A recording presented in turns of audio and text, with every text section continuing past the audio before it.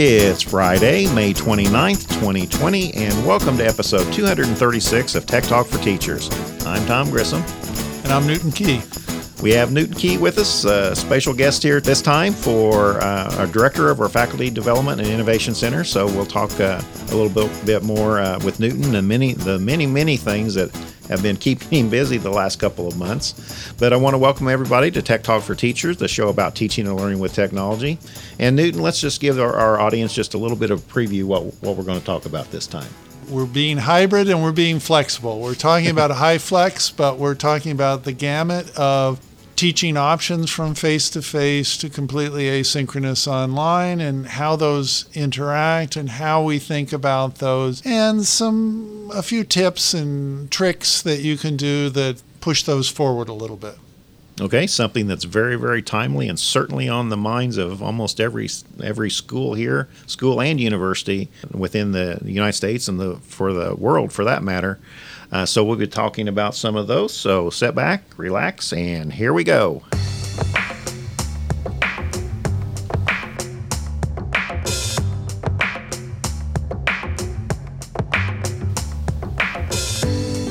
And with us today, we have a very special guest with us. We have Dr. Newton Key from our Faculty Development and Innovation Center. So welcome, Newton. Thanks for having me, Tom. It's great to have you back. You've been on 2 or 3 times, I guess, on Tech Talk for Teachers before, but we kind of come up with a timely subject, and you and I frequently talk, and we thought, well, let's make a little podcast episode since this remote learning and online learning and the COVID-19 situation is certainly on everyone's mind, and I thought our audience would benefit from that. So the name of this episode that we've come up with is High Flex Hybrid Face-to-Face Online Learning, Oh My. And that's kind of the lions, tigers, and bears reference there. Newton, you as director of the Faculty Development and Innovation Center, we just come off a lot of workshops. We've had a lot of interest from faculty. And another term that we hear out there during these times is the new normal. And can you just kind of say where the state of faculty are at as we go into the summer session and then into fall? Well, I think some of the faculty are recuperating a little bit, but this all certainly got our attention. I was teaching as well. It was March 11th when I was brought into a meeting that we had to expect to be teaching remotely when we got back from spring break. And as I'm in that meeting, I'm thinking, I guess I'm not going to New York City and Texas over spring break. And so we spent all of that spring break getting ready, and then the following week spent some more time. We put a lot of stuff on teaching remotely on the web. Some of the stuff linked to things we already have, but some of it was, okay, here's how you triage this. Here's how you think about moving quickly. What are some best practices?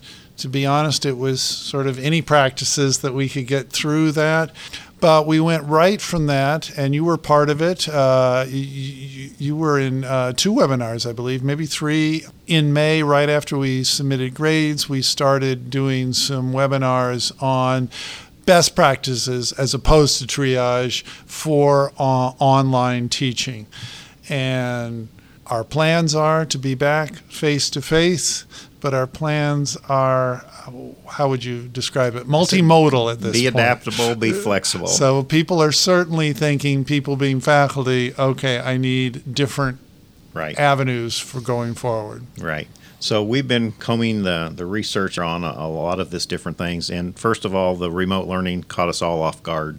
Certainly caught me off guard 100%. And it's certainly unprecedented times. But I'm very proud of the fact that the whole EIU team came together, offered these resources, helped faculty through it, and we literally saved an entire semester of learning for our students. So that's something I think we can be proud of and, hang our hat on that. Having said that, it's opened our eyes Two, and being the College of Education, I'm always talking about pedagogy, but this multimodal learning that we always talk about as educators, having a visual, auditory, and kinesthetic component, active learning, all these acronyms and educationese that we throw out there. But we really have four basic choices, I guess, as we go into summer and as we go into fall. Anticipating that we will be back face-to-face in the fall with social distancing. The face-to-face learning, the online learning. So those are kind of the two extremes. The faculty are very well versed and comfortable with face-to-face learning. Most faculty, that's typically their preferred method if they can do it. However, we do have a number of faculty that do prefer online learning. And then I think kind of the happy medium of both of those is hybrid learning, or what we call blended learning sometimes, where you pick and choose.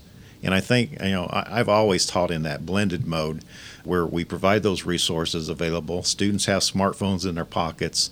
It, I think, just makes a lot of sense pedagogically to have that information and course material at your fingertips as a student, providing class notes. We have all that capability to do right now. And then the last one, which has been around for, I think, over a decade now, but you may be seeing a lot, especially in higher education, you'll be seeing the term HyFlex, HYFLEX.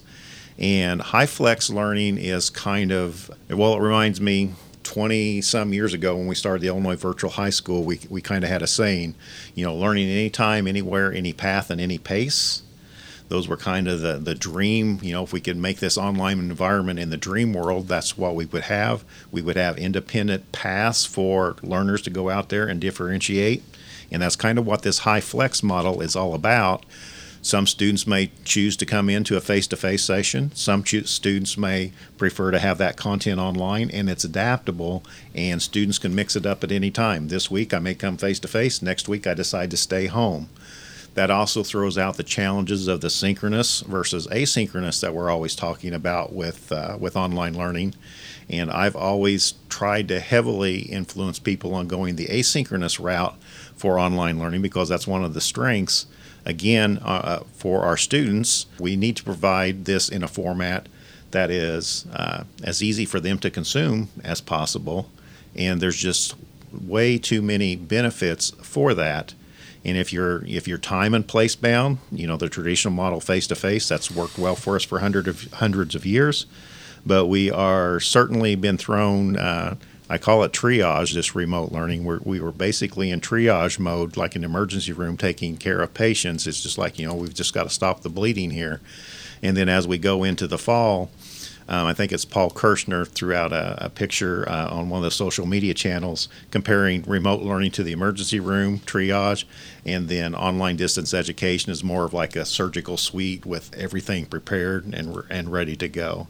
So those are kind of the two extreme environments that I think we're going to have to deal with in fall. Yeah, and if we can take it from the students, I think I can share this with everybody out there because the person wrote to me directly. We had an anonymous survey that we're just finishing up with faculty and students. How did it go? What were the problems that you faced, whether those were technological or social or space or whatever, partially to just give the university an idea of what they're going to need to be directing money towards in this coming months. And so we have students that like the face-to-face, but I had this person wrote to me responding to the survey because I started to fill it out and I realized it wasn't for me because I've been a remote learner for 9 years, right? So I didn't have any problems. I wrote back to him and said, yeah, the problem was we lost a week, even for those that were online, and online classes are usually filled out, right. Planned it pretty clearly.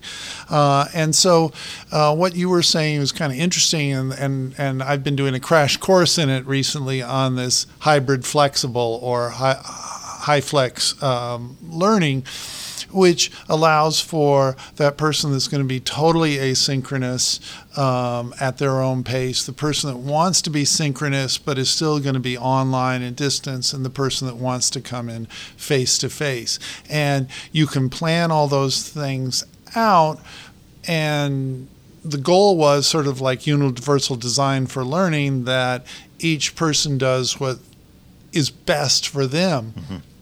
and that they might switch it up a little bit.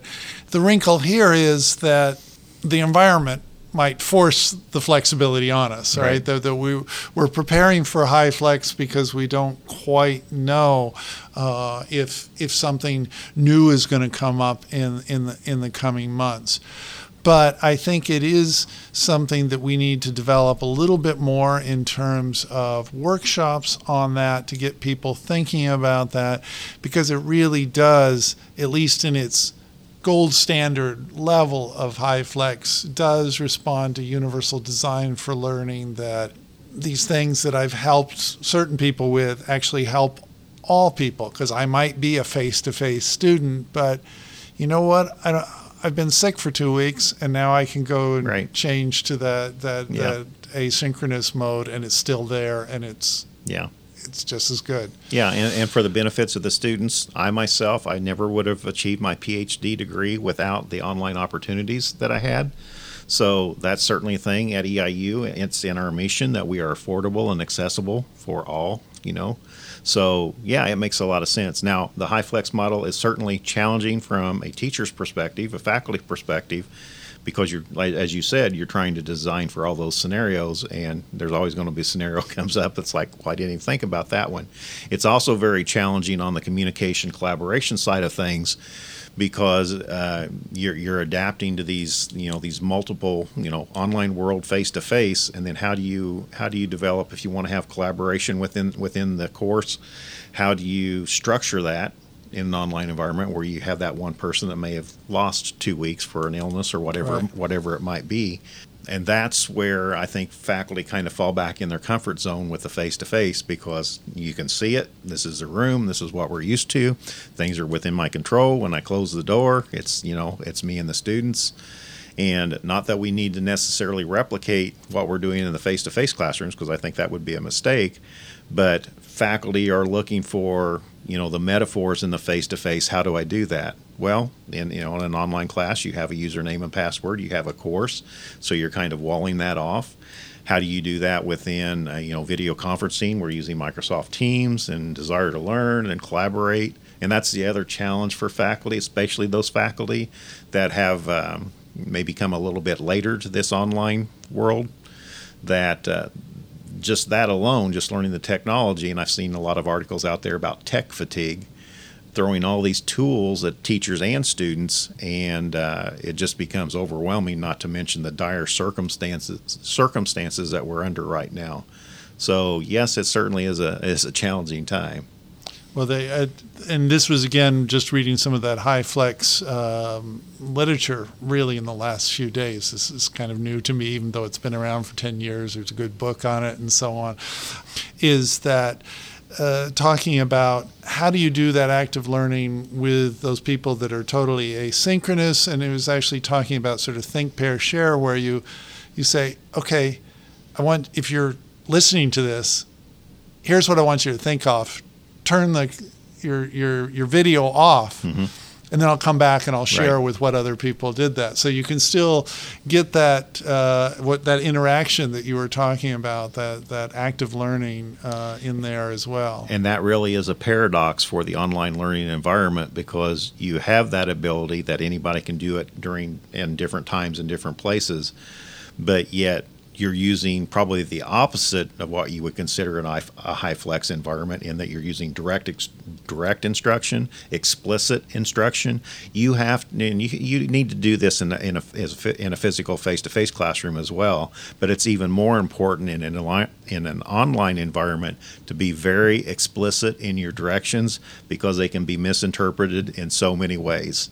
And we've all had the experiences where we'll go out and write a paragraph of instructions and then suddenly get 20 questions from students because they didn't understand that set of instructions that you thought were just plain as day. Can I sort of add to that I was reading in the Times Literary Supplement, and I assume it was a British academic, about this experience of teaching online, and they were doing synchronous, I don't know whether it was Teams or Zoom or Collaborate, or there's a lot of products out there, and started using the chat function where people could type in their answers. But since he was, I think, a literary critic, English professor type. He usually gives these sort of broad questions and lets the conversation flow.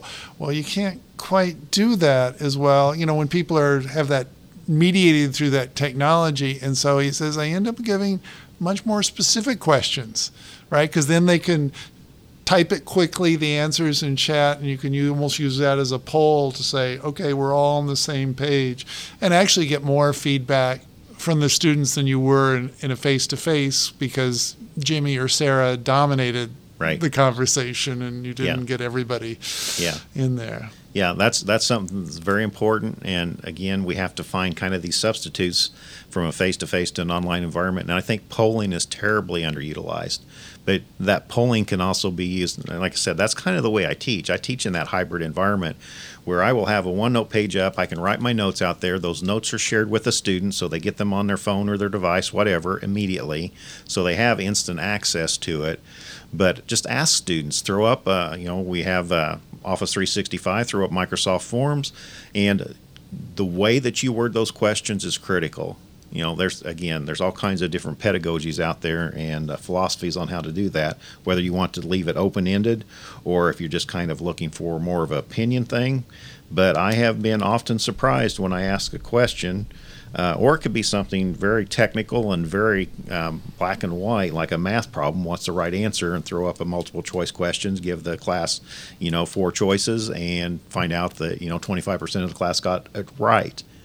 And it's like, well, I just taught that unit great. Why are 75% of my students not getting it? But that's feedback that we could get in a face-to-face classroom, mediated through technology. But it's very easy to do online. It also, especially for math, a lot of people have math anxiety.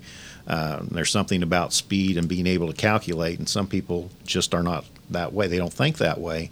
But if you can give people a little bit of extra time in that online environment, and then again, this is going back decades with discussion boards and things, those students, as you just mentioned, Jimmy and Sarah, whoever, dominating the discussion, that whenever you're writing and you have time to think, or if you're an English second language learner, that you take a little bit more time to process, that you can really go into a little bit more deeper thought. And again, if it is constructed correctly, rather than a lot of times I think our students get into this, I have to make 2 posts by next Thursday and get the points. And that's not what you should be doing as a teacher. How do you get to that deeper level? Can I sort of add this in terms of whether when you're doing this online or if you're doing synchronous online and you're a teacher, that to think of this in terms of finding a team that is working with you. I want to give an example of you, Tom, when you gave a webinar recently, and you had sort of flipped the model a little bit for that webinar because you had given us some of your YouTube videos to look at beforehand, and so it was going to be more of a question and answer, just a dialogue, a discussion. Some of the people were going to have questions for which you wanted to show your screen, share your screen, and you asked me if I would just sort of help out, because if you're sharing your screen, you can't easily see if they've typed something in the chat. And I don't know how you felt, but I thought that worked really well, that I could feed the questions when you were finished with something, not in the middle of something else. Right. And it moved quickly. And certainly that's what I've been reading in some of the literature, is that it really helps to have somebody helping you. They did point out that bringing your students in to help you would, you can sort of appoint people to be that person that is following and build it into the grading, that they get that. But what that means is we should probably bringing the students in earlier, like before the semester starts. We're going to have, this is going to be a component of the course. I want, part of your collaboration stuff is going to be helping whoever's running the synchronous that day to do that. So I found that it's sometimes overwhelming, but it's also really exciting that this could invigorate the teaching too. That session, we had a lot of really good, deep, thoughtful problems, questions. How do you do this type of thing? And yes, having somebody, having yourself moderate that was so helpful for me as a presenter, because as you said, you can kind of feed that at the appropriate time, and kind of taking the model, because we've been doing all kinds of on-campus, off-campus interviews through the screen. Having that chat feature and the ability and a Microsoft Live event to post to a moderator, and that's important. And I think involving the students, again, we're very limited resources with what we have, so we have to find these creative ways. But I was a science teacher, so I had a deal whenever I was teaching chemistry lab or something. I had a student assigned, okay, today's your day to take care of the equipment for the lab. You have to get all the test tubes ready, the Bunsen burners and everything, and then I just rotated, and by the end of the semester, everybody kind of took their turn. Elementary teachers have done this for years. They assign the students out there to take care of certain, small little tasks out there, and it's so helpful for that teacher. It teaches the students responsibility. And then lastly, regarding the students to students and what we call peer instruction, that's placing the learning where it belongs with the student. As a faculty member, we know our subjects inside and out, and the reason that we do is we put in the time and thousands of hours to master the content. Our students have to do the same. So when do they have those opportunities? In the research literature, they call it desirable difficulties. Not have everything available and just kind of piece, following a recipe to get something, and go back to that chemistry example. But do you truly understand what's going on with the instruction, with the instructional goals, and back to instructional design there? But so I thought that was very effective. You know me, I'm kind of the black sheep, so I'm always kind of thinking outside the box. So I don't know how many faculty had actually experienced like a flipped class type environment, and I was pleasantly surprised. I mean, it was about, I think, a dozen. I asked them to watch a dozen videos on how to create instructional videos, and I was going through the pedagogy, and I was pleasantly surprised. I think, the large majority did go through that series, and the questions proved that whenever we got to that question and answer session. That's exactly what I wanted, because that session, I think, was only 45, 50 minutes long. We actually went over a little bit, but they were prepared. They were prepared with those questions, and I got comments. It's like, thank you. I never really thought about the pedagogy behind doing this, because a lot of times when people come to me, it's like, oh, what button do I push? And it's like, we're way beyond what button we're pushing. Right. We need to get back to the root of the pedagogy. And let me just throw in something here in terms of my experience of those webinars, especially your webinar, and my experience recently at the virtual FSI, the old Faculty Summer Institute, still going strong at held up in Champaign. I've been part of the organizing committee for that for years, and this year we're not going to have it. It was a 2-day thing. We're not going to have it, and then they finally decided, well, we're going to have a 3-hour Zoom. Not what I'd recommend for a class. That's a little bit, but right. We had 3 sessions, and with a breakout session with each one. And whatever people were presenting was good, but it was the breakout session that was really made the conference, where people got a chance to talk. And even each session had a polling, like you said. Polling's very important, so I feel like I've participated. And we had a Google Doc that went, which you could have OneNote, obviously, with each of the breakout sessions. We typed some things there. But between that and my own experience teaching my graduate class, which was the only one I did a little bit of synchronous, a little bit of directed synchronous is useful, I think, if you can do it. I mean, obviously, some professional graduate programs and all that, they're all at different times. You're not going to find a time that they can all be there. But I see some advantages for that, but as you say, keeping it with an asynchronous or whatever other part to this, whether that's discussions or... But here's the thing. There's 2 things with the asynchronous versus synchronous argument. It's very difficult. Even in a live, real-time, so-called live event, I don't consider that synchronous, because there's usually anywhere from 30 seconds to a minute or 2 delay in the live feed. And that's just unbearable. It's like, a lot of times we watch TV and you see these satellite feeds from across the world and the reporters are kind of walking on each other. It's like, am I supposed to be talking now? Just because of that delay out there. So that's one issue. Secondly, another way to overcome that, again, think outside the box a little bit here, is those synchronous conversations don't have to be 1 to my 50 students or however many I have. They could be with this breakout session that you just mentioned, that I have a group of 10 students over here that they can meet synchronously at a time mutually beneficial for all of them. So there's ways to kind of offload that work. I just worry in this past semester, the remote learning situation where, our students didn't sign up for this to go 100% online. Right. We had to be extremely adaptable and flexible and understanding. And I think we met their needs, certainly as best we could given the circumstances. But now going into fall, this is on everybody's mind. And, we don't know if there's going to be a next wave or anything. Right now we're planning on being back, social distancing face-to-face. But I think having learned our lesson this spring that we do need to be prepared for some alternate delivery means. Yeah, and I'm totally agreeing with that. I'm just saying that I could see how that would be useful, but even so, it'd be good to be pushing the record button, or if there's anything there that so people playing along at home at a different time can say, I can still participate in this and submit something. So. Yeah. Okay, so we covered a pretty good breadth there. So before we sign off here, anything else, last thoughts on this? We have the HyFlex, highly adaptable, be prepared for anything. Students kind of have choice if they want to come in class face-to-face.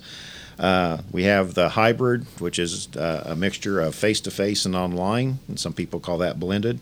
And then, of course, the face-to-face and the online learning. Those are really the choices that we have going into fall. So, last thoughts. Well, I think that most of us, even that teach mainly face-to-face, have been a little bit blended yeah. for years now. I think this is just being a little bit more purposeful in terms of, okay, I see why people might need to approach this at different times and different places. And so I think that most of the faculty, we have our attention now. We're focused a little bit on this, and now it's just a question of, is there enough time and space to get that? But I think as you've talked about in terms of video creation and so on, it's doable. You don't do it all at once. Right. You just start doing a little bit and thinking about this and go, okay, now I need to think about this part. But if you stop and think about it, it's pretty amazing that we even had the opportunity to continue the semester like we did. And that would have been impossible without the technologies. And those technologies just didn't appear on campus. That's years of investment. That's years of planning and implementation. We never thought that it would evolve this way, certainly. But it's good to know that we can do it and we can adapt. And as I said, we're here for the students and provide the best education possible. So with that, we'll go on to our next segment.